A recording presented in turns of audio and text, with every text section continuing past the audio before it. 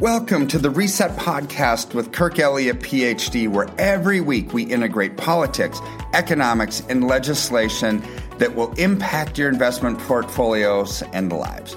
In doing this, we can reset our expectations so we can invest with wisdom, discernment, and confidence. Sit back, listen, and learn as we go on the journey of navigating through the economic jungle together.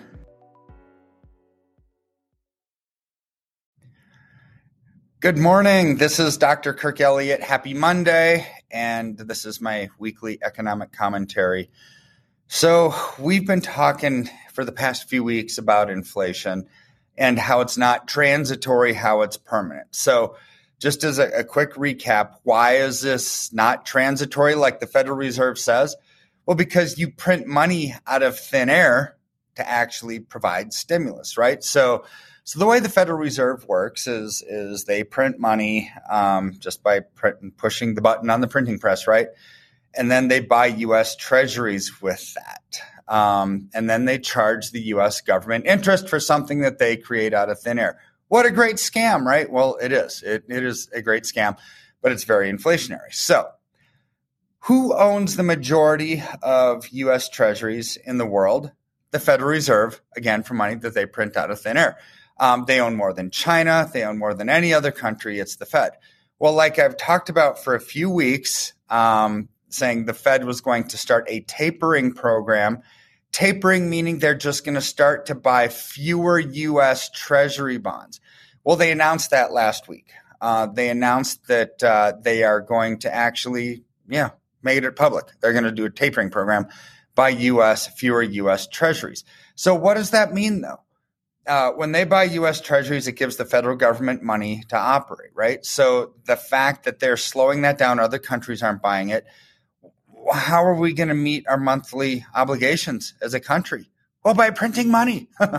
That's the stimulus, right? They're just going to print money. So that's not transitory inflation. That's permanent inflation because you can't just inject money supply into the economy and then expect it to go away. No, it's there. That's more of a permanent thing.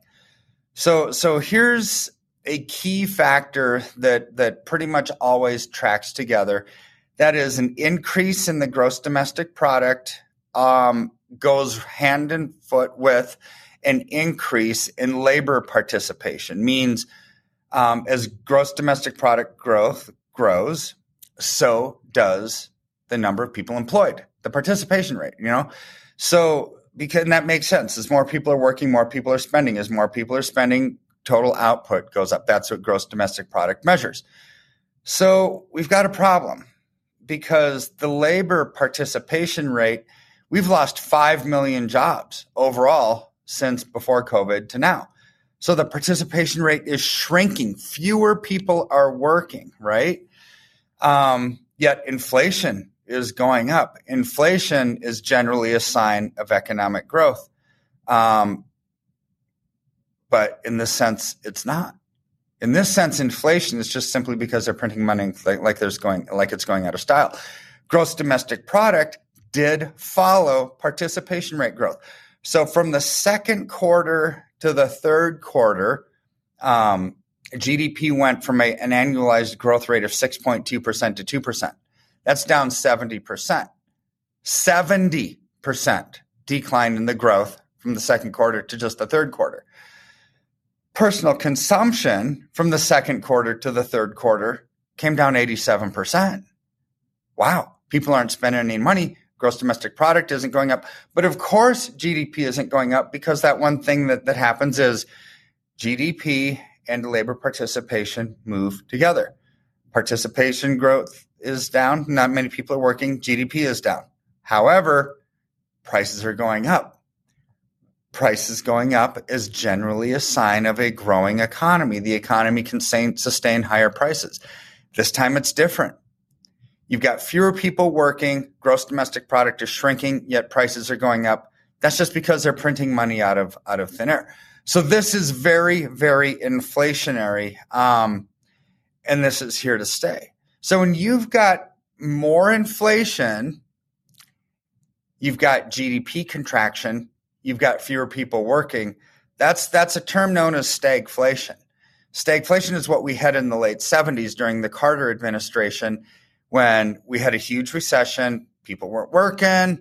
Unemployment was high. Taxes went up. Interest rates went up. And this is kind of why Reagan had to come in and actually take over and really fix things up good to stop the unrelenting inflation that was created by the unrelenting printing of money, right? So we've got the same exact thing happening right now. So here's what I predict in time. Interest rates are going to have to go through the roof. But as part of this tapering program, the Fed is actually going to keep interest rates low for a little bit here. I don't know how long, but they have to keep them low because fewer people are working. We've got too much debt. You raise interest rates too quickly and you absolutely kill the banking system because nobody's going to be able to pay off their loans, right? So when you have that, we've got inflation that's here to stay for quite some time. So bottom line is when prices are going up, people are spending less. That means less economic revenue for companies. That means less earnings, which means lower stock prices. This is just math. It's simply just economics 101 stuff. So, but what is going to go up as the stock market comes down is gold and silver. And I don't mean to sound like a one-trick pony or a broken record, right? But things go up when prices go up. Gold is a thing. Silver is a thing. Food is a thing. Gas is a thing, right? They're physical commodities. So as prices are going up and people are going to they can't afford as much to spend. That means global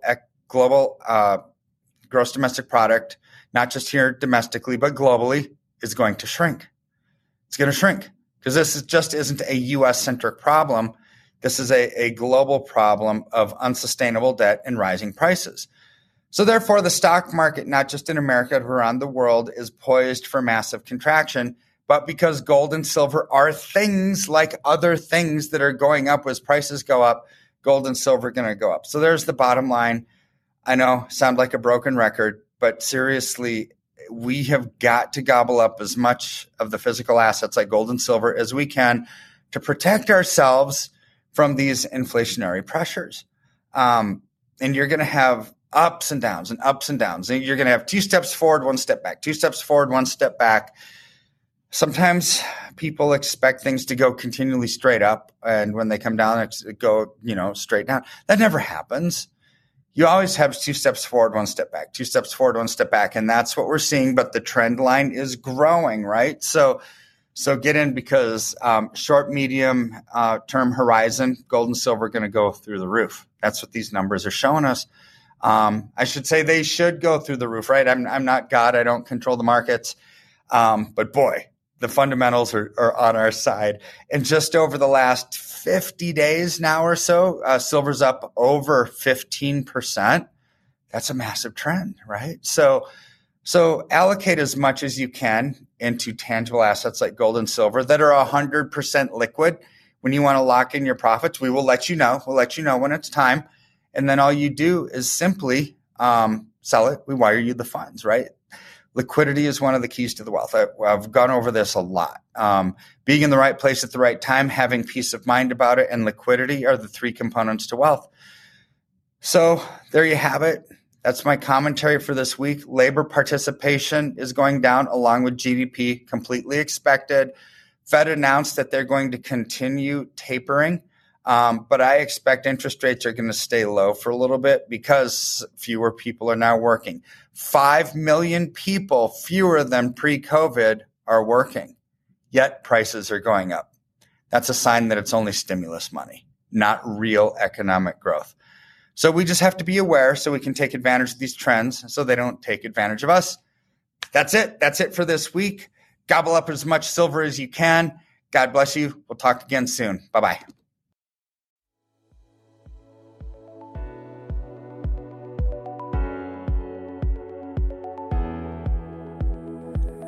Thank you for listening to Reset with Kirk Elliott, PhD. Every week, our goal is to increase your knowledge and help melt away any financial anxiety and stress that causes inaction. In any economy, And with any presidential administration, there are things we can do to thrive and not just survive. Thanks for going on this journey with us. We look forward to our next time together on the next installment of Reset with Kirk Elliott, PhD. If you have any questions, call us at 720-605-3900 or simply email us at info@kirkelliottphd.com.